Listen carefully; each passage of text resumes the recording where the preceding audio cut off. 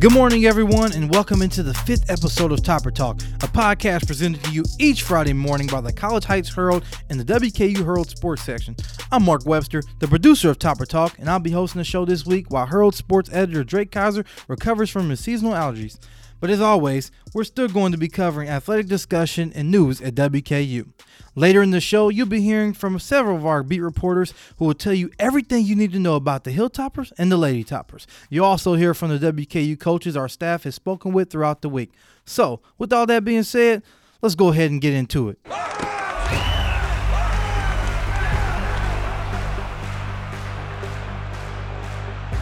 All right, Alec, thank you for joining us today. Let's hear a little bit of a recap between the UAB versus WKU matchup, man. Yeah, so it was quite a slugfest, low-scoring game. WKU comes out on top, 20-13 in this one, only give up one offensive touchdown. After having no interceptions through the first 3 games, they get 4 in this one. Kyle Bailey with 2, Jeremy Darvin with 1 as well. So really, really impressive defensive performance against the defending Conference USA champions, UAB Blazers. Tyler Johnston, the third, their quarterback, really struggled. Tyson Helton said he got a little banged up, so that might have helped a little bit because he took 3 sacks, a couple from D'Angelo Malone, who was a force in this game, 10 tackles, 2 sacks, and Darvin as well. Darvin was all over the field. Yeah. But the WKU defense as a whole, I mean, Helton said after the game, bodies were flying everywhere, guys were making plays everywhere. So he was very much he could not say enough about the defensive effort throughout this game. Had a very high praise. Loved what he said. It was like the perfect game. He was exactly the way that he envisioned the defense playing. That's kind of how Helton described it. So Clayton White did a pretty masterful job. And, you know, after what happened week 1 against Central Arkansas, this defense has come a long way after getting, 220 yards and 3 touchdowns hung on them by Central Arkansas's Luwan Winningham, and then Tutu Atwell, 145 and 3 touchdowns. I mean, a common theme in these losses, a receiver goes for about 150 and 3 touchdowns. And then in the wins, the 2 wins against Florida International, now UAB, there's been only 1 receiver to go over 50 yards in either of those 2 games. So the pass defense has been very key in the wins, and they were all over the field on Saturday night. Well, yeah, you mentioned it. WKU is now 2-0 in conference play. They have a big matchup coming up this week against Old Dominion. Talk to us a little bit about, what are some takeaways for this game, and a little bit about how hungry Old Dominion is going to be playing against WKU. Yeah, if you don't remember last year, Old Dominion was the week before homecoming, and WKU had them dead to the rights. I mean, it was over, and then Old Dominion comes down, scores I believe it was a game-tying touchdown. Then WKU gets the ball back. They go all the way down the field, attempt a field goal. It's short, and they return it all the way down to inside the WKU 10, and Old Dominion kicks a game-winning field goal. Just one of the most bizarre losses in a season of bizarre losses. So it might be WKU that's a little bit hungry in this one, coming off of a shocking loss a season ago. But Tyson Helton, going into this game, Tyson Helton was harping on offensive execution, situational football. He was not happy with the situational football. Penalties down in UAB territory that took WKU out of field goal range. Ty Story took a big sack late that took WKU out of field goal range. Had they been able to make the field goal, the game would have been over. It would have been a 10-point game. Or essentially over, not for sure, but a 10-point game with the way UAB's offense had been playing would have been a lot to overcome in about 6 minutes of game action left. So offensive execution would be big, whether it be penalties, knowing when to throw the ball away, taking sacks, and just overall when you get down in the red zone, when you get down in your opponent's territory and being able to punch the football in. Gage Walker had a touchdown called back. I believe WKU would score later on in that drive, a touchdown, but still having touchdowns called back has been a killer. But overall, Ty Story, I thought he had a decent start. No turnovers, I believe. Managed the game, led the team in rushing. But I think WKU is going to have to get the run game going again. It's been pretty it's been pretty abysmal. Louisville, they had somewhat of an excuse because you're talking about a Power 5 ACC team, but and UAB has a really good front. They're a really good defense. No discredit to them, but WKU had been running pretty well their previous 2 games, so this could be an opportunity to get the run game back on track. Yeah, well, as you mentioned, like you said previously, WKU's defense has been playing phenomenal, and the offense is kind of playing superb. What would you say is the biggest who has the biggest advantage as of right now? Is it WKU's offense trying to feel like, okay, we have to step it up, we can't really let the defense the defense have more leeway on us, or you think it's the defense saying, hey, we're going to be the front bone of this team, and if we have to make plays and get interceptions and stuff like that, we'll do that? What are your takes on that, man? I mentioned this in my article today in the College Heights Herald. Go pick up a copy. Little cheap plug right there. But but I mentioned, Tyson Helton came in with an offensive pedigree, yet it's the defense taking over. I think right now the defense, like you kind of referenced, is the backbone of this team, and they're the ones that are making the plays. They're the ones that are stepping up. And I think, right now you're talking about a transition from a starting quarterback to a backup quarterback with the offense. That's going to take some time. That's not something that just happens in a week of practice. That adjustment period is going to take a few weeks. So the defense right now, it's kind of on them to step it up. Like, hey, man, our offense is not going to be able to score 40 points a game. We got to go in there and we got to shut some guys down, and that's exactly what's happened. But the offense, nonetheless, will need to eventually kick it into gear, because 20 points a game, you can't ask your defense to be holding guys to 13 points a game. I mean, right now, WKU is third in scoring defense against CUSA opponents at 13.5. They gave up 14 against FIU, 13 against UAB. They're only behind North Texas and Southern Mississippi, but they're only, I believe, 7th out of 11 teams in scoring offense. So that's going to have to, and again, Helton was talking about this. They're going to have to bump up the offensive execution to not put it all on the defense. But the defense has certainly been stepping it up recently, and it's fair to assume it'll continue. Any final thoughts on Old Dominion and WKU facing off on Saturday? I think it'll be an interesting matchup against 2 teams that, again, played a crazy game last year. Obviously, new head coach for WKU. I'll be interested to see how Ty Storey does in his second start in the offense, and if the defense can continue its dominance in Norfolk on Saturday. Thank you, Alec, for joining us once again. We actually had a chance to speak with head coach Tyson Helton Monday at his weekly press conference. Tune in to what he had to say. There's 2 things that I think a football player needs. He needs to know that he's loved and that he's taken care of. And if a football player knows he's loved and taken care of, he'll run through a brick wall for you.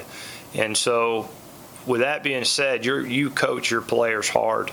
You keep sharpening the knife, and you make them have an edge. And that's what we're going to have to do this week. If we're going to go get a win at Old Dominion, we're going to have to show up at the park mad and angry and have our knife sharp and ready to go to work. And I don't think we're a good enough football team right now. When I was here in 2015 and we went to Old Dominion, we were kind of like the UAB team that showed up here. They felt good about themselves, as they should be. They felt like, hey, let's go get a win, as they should be. But they met a WKU team that was mad and ready to play and had something to prove. We're about to see that out of Old Dominion, and we got to match that intensity. And that's the type of football our team needs to play. They need to have something to prove every week, have an edge about them, and feel like, hey, we're trying to go show the world, we're trying to go do something here. I hope one day we can feel like what we felt before, where, hey, we can show up at the park and we're about to go wear somebody out. That's not the approach we need to take right now. All right, guys, we're going to switch it up just a little bit, and we're going to take you right to soccer beat writer Elliot Wells as he gives you the recap of the Charlotte game on Thursday night. He's also going to preview WKU soccer team as they continue Conference USA play against Old Dominion on Sunday. Y'all listen in.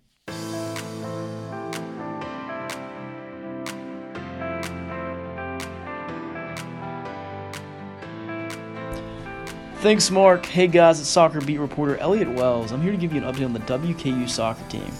The WKU soccer team continued Conference USA play last Sunday when they welcomed Louisiana Tech to the WKU soccer complex. The Lady Toppers handed the Lady Techsters their first loss of the season in the 106th minute of double overtime. Junior forward Ashley Leonard scored a game-winning penalty kick goal to lift the Lady Toppers to a thrilling 2-1 win. Leonard's golden goal against Louisiana Tech marked her team-high 5th goal of the season and also marked WKU's 6th win in 2019. Through just 9 matches played, the Lady Toppers have already surpassed the 5-8-4 overall mark the program posted in 2018. After WKU reached double overtime again over the weekend, the Lady Toppers have now played 5 of their first 9 matches into the second period of overtime. The Lady Toppers were also in action at the WKU soccer complex against Conference USA foe Charlotte last night. WKU suffered its first conference loss of the season against the 49ers in a 3-2 overtime loss when freshman forward Julia Petrum scored in the 96th minute to lift Charlotte past the Lady Toppers. WKU will continue league play on Sunday afternoon at 1 when Old Dominion visits Bowling Green. The Monarchs have posted a 6-2-2 record this season. So far, Old Dominion has outscored its opponents 22-11 and averages 2.2 goals a game. We'll see if the Lady Toppers can get back to their winning ways when the Monarchs visit WKU on Sunday. I spoke with head coach Jason Idell following WKU's loss on Thursday night. Here's what he had to say following the Lady Toppers' first loss of conference play. Yeah, I think credit Charlotte a lot. I thought they had a really good game plan. They're a really good team. We were having trouble with their attacking transition the entire night. They just sent players flying forward so fast, and it was catching us. And we tried to make some adjustments at halftime. They worked for a little while, and they didn't work a little bit. So credit Charlotte. Yeah, it stings, but credit Charlotte. They're a good team. They came in with a game plan and executed their game plan. And thank you so much, Elliot. Content's always on point when it comes to WKU soccer. We know where to find you. With that being said, it's debate time. Myself and Caden Gaylord, we're about to break down to you WKU's offense versus WKU's defense. Now, the debate, which we're going to be talking about, is which side of the ball has the most to prove. And like I said, Caden, it's about to go down, and let's just flat out get right into it and not mess around with people's time. What are your thoughts, man? WKU's offense or defense has more to prove this week against Old Dominion? Now, in terms of overall in the season, I would say the defense. But if we're talking about this week specifically, I'm going to focus in on the offense a little more. Ty Story got the start this week, and, he came out with a win. I'm looking at stats. He was 15-24, 189 yards, 2 touchdowns, no interceptions. Yeah. But my problem is he had 13 carries for 26 yards, and Gage Walker had 12 carries for 19 yards. Yeah. Now, Gage Walker has been in a little funk for the past couple games, I would say. Or it could just be the defense has been pretty well. Exactly. So, I just think the fact that the quarterback has had more rushing yards than the number one running back is a problem. Yeah. And that, I feel like Gage has a chip on his shoulder to produce like he was doing the first 2 games. 12 carries on 19 yards on 12 carries is a lot, and I feel like that fumble he had also affected him a little bit as well in the game. So I'm focusing on that, and the receivers are doing great. I feel like Lucky Jackson deserves more shine. You're the fastest on the team. He's the fastest player on the team. He's not utilized, in my opinion. He's not utilized in the way he should be used, because he's probably, if not the best, one of the best top 2 receivers on the team. So to me, it's, the offense has to become more of a high-powered offense that we were told that they were going to be. They're scoring 21, 20, 21, games. They got to be up in at least 28, 30 range every single game. So I think it's more focused on the offense. And Ty's story I feel like he will produce eventually. So before I give my actual intake on who I think needs to have, which side of the ball needs to have has a bigger chip on the shoulder, I do want to actually talk a little bit about what you said. So you talked about a little bit about Ty Story having more rushing yards than Gage Walker. Gage Walker. The thing is, when you rush the ball as a quarterback over 15 times out of shotgun, you're going to have more yards than your running back. So that's just pure, that's uncut. You're going to have that when you have a quarterback, sneaking and doing other things that running backs are supposed to do.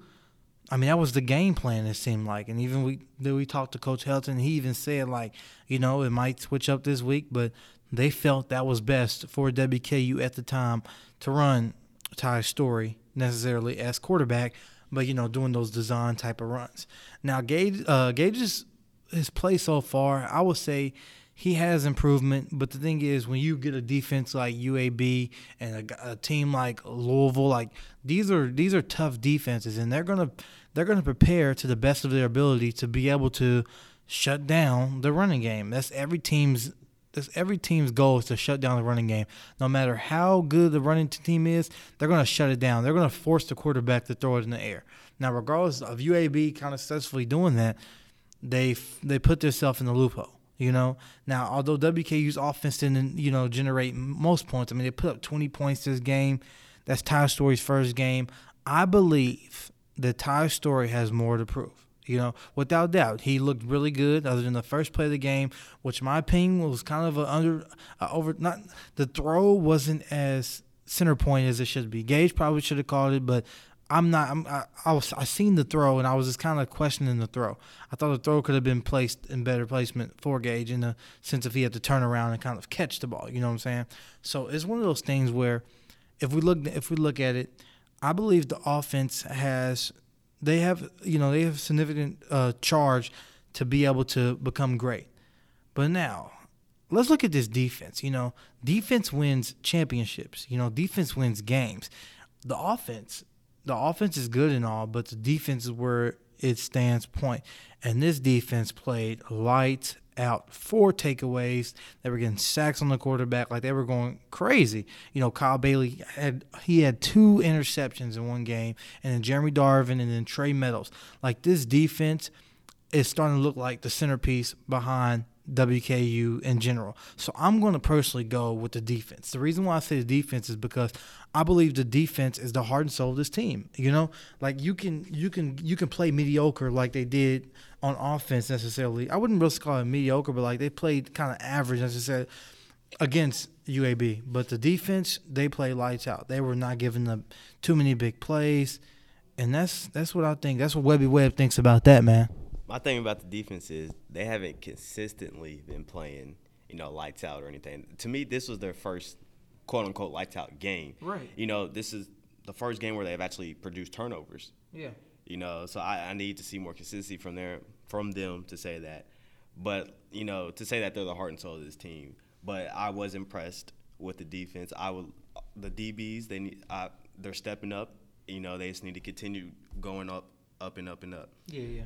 But quick question. I don't want to cut you off, but I'm going to cut you off. Okay, so pretty much as we talk about, defense, I mean, in the past it's been the chewed up secondary, right? That's what everyone's been talking about. Oh, the secondary can't make plays. They're getting burned against guys from Central Arkansas. Louisville, they're getting burned. But when they get one good game, it's kind of like, oh, man, this defense played good. But then the offense is like, wait a minute. Now, we put up points too. Like, we had to score. We didn't there was no pick 6 in the game, so why can't we necessarily get no love? Joshua Simon's probably like, I mean, why can't I get, notifications saying like, hey, shout out to the tight ends, shout out to Pearson's, like, so it's kind of up in the air when you look at it that way, but you can continue to say what you were going to say though. I mean, yeah, you're right. I think it'll get better with the overtime. Before the season, Helton kind of promised that this offense was going to produce and be high powered and all that other mess as well. So I think they just caught a little slack for that. Staying in a 20-point range through most of these games, but defensively they for the 2 Conference USA games they played great, only giving up 14 points and 13 points. So it's looking great for them so far within the conference. Now, we'll see what happens throughout the rest of the season and how they go through that. Old Dominion, I would like to twist this question a little bit. First, Old Dominion. Now, if you remember last year, WKU played Old Dominion on the Hill. Yeah. And they lost off of 3 untimed downs. I believe it was 3 untimed downs. Yeah, that was on ESPN, man. And special teams was the big flop of the game, basically, at the end. So if we're talking about who else has a chip on their shoulder, special teams has a chip on their shoulder. Okay. That ending last year it still mind boggles me how that even happened. Yeah, what man. They try to kick the long field goal. Old Dominion takes it back to like the 30-something. There's a face mask penalty or something like that, and Old Dominion takes an untimed down field goal for the win. Man, it was just a crazy game and a crazy way to lose. And to me, that's what did it for Mike Sanford. But that's a different discussion. That's a whole another topic we have to talk about later. But like you said, I mean, we pretty much touched about it. We both have our sides of, is WKU's offense and more of like an uprise, or is the defense an uprise? So final takes on it. What do you think going into Old Dominion? Who do you really think is going to be? I need to hear it. I know we broke it down by stats and all that stuff, but the listeners need to hear who does Caden Gaylord believes that is going to have the bigger impact on this game moving forward, the defense or the offense? I think the offense is going to step up in this CUSA game and score over 20-something points, at least 28. I think at least 28 points, to carry the load and take some of it off the defense. So I'm going with the offense. So Caden's going with the offense. I'm going to have to go with defense. I'm just a defensive guy. Although I play offensive line, I'm a defensive guy when it comes to the tops because I believe that, I'm from the show, like I say, I'm from the show me state. So if you show me one game, I need to see another. So if WKU's defense, if they want to gain that respect as like the top tier defense in Conference USA in the nation, they have to have another performance that are getting takeaways. Because, that was their first interception all season necessarily. So, they were able to get turnovers, but they have to find different ways to get turnovers, And with that being said, they're going to have to, like I said, Caden, they have to find ways to get turnovers. Any final thoughts? Man, me personally, I hope they pull out this victory.